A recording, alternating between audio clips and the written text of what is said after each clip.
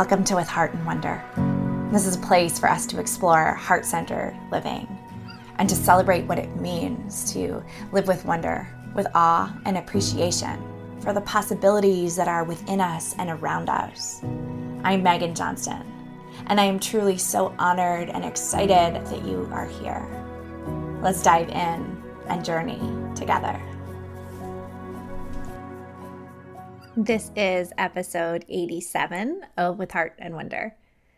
I am so excited to have you here, whether you are a longtime listener or tuning in to your first episode. This one today is going to be a little bit of a short one. And I just wanted to speak. I've been feeling pulled to talk to this idea of overthinking. Now, it feels important for me to share that I am someone who is constantly in a relationship with my own pattern of overthinking. And sometimes that feels like a struggle, and other times it feels like an invitation to find a new way of being in the world. And I hope that this episode today inspires you to think a little bit differently about your own relationship with overthinking or decision paralysis, or really what I'm talking about when I say overthinking is like that kind of swirling around and around and around that can happen inside of our heads.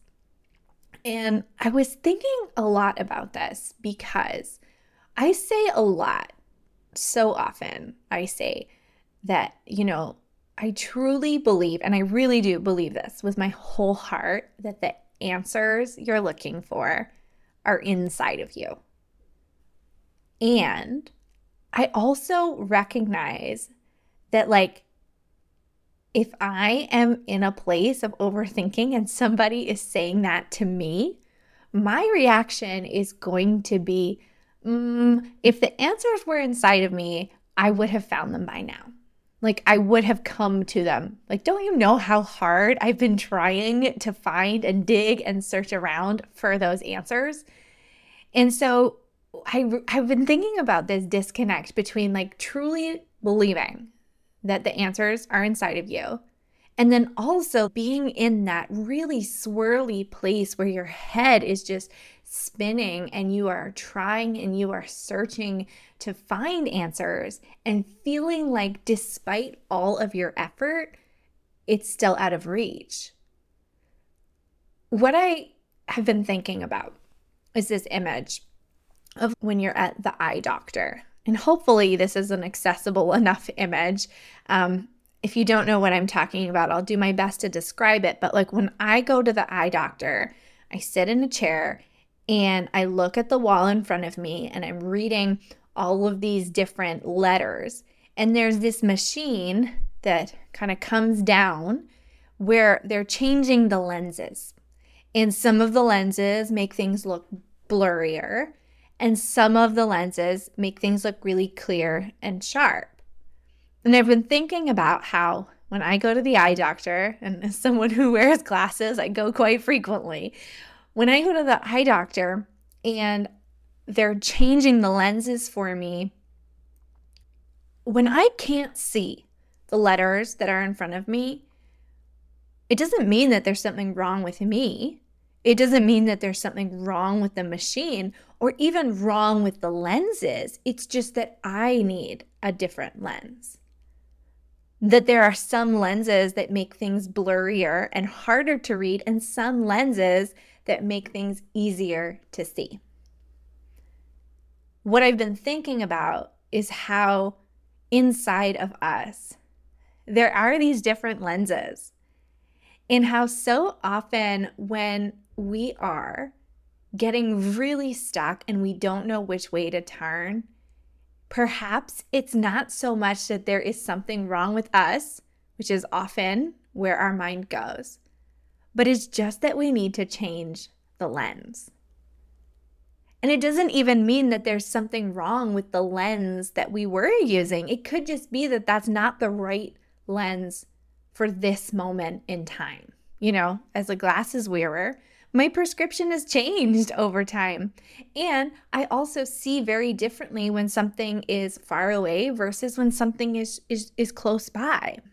Now, as someone who is an overthinker, one of the things that I know is always really helpful for me is talking through things or writing through things. Both of those are strategies that I use all the time. But here's why I think they work. It's not necessarily that the other person is providing great insight. It's that as I'm writing or as I'm talking to someone, it's letting me access a different part of myself, a different lens, where all of a sudden things can become clear. And this is what I see all of the time when I'm in more of a coaching conversation with someone. And I've been reflecting about how I truly believe that so much of my work as a coach is actually just about helping people shift between different lenses or different parts of themselves. So that if somebody is really in their head, I'm just providing opportunities and invitations for them to shift into their heart or to shift into their body or to shift into another perspective. Now, that other perspective is still inside of them. It's still coming from within. It's still an answer from inside. It's just a different part of themselves. I have no idea if this is making any sense at all. I would love to hear from you if this idea is resonating with you. But really, what I have been playing with is just the reality, or what feels like the reality, that there can be these multiple ways of looking at things and these multiple parts of ourselves that can all be equally valid. And that perhaps when I'm stuck, when I'm working with a client and they're stuck, it's not that there's anything wrong. It's just that it's time to change perspectives. This has been a way of thinking lately. Obviously, I'm still thinking through it, but that has been really landing with me because it's helping me think about and talk about this idea that the answers can be inside us, that we can know the way. I think that is such an empowering way to move through the world. And it can also feel real intimidating because if the answers are inside of us and we can't get to them, that can feel really challenging. So, where does this leave us? I think if you are in a moment where you are overthinking or struggling to figure out what it is that you really want, when you're feeling like you just don't know, here's a question you can try asking. What if there is a part of me that actually does know? You can play with that question. That question itself could be enough to help you shift and see things differently. Or you can get curious about how you could access a different part of yourself, a different zone of wisdom, a different way of knowing that is already inside of you, but maybe isn't the lens that you are using. We're going to keep it short and sweet today, but I'd love to know how this lands for you. Please feel free to send me a message on Instagram at Megan L. Johnston, or you can send an email to hello@meganjohnston.com. We'll be back in 2 weeks with our next episode. I'm so excited to share this one with you.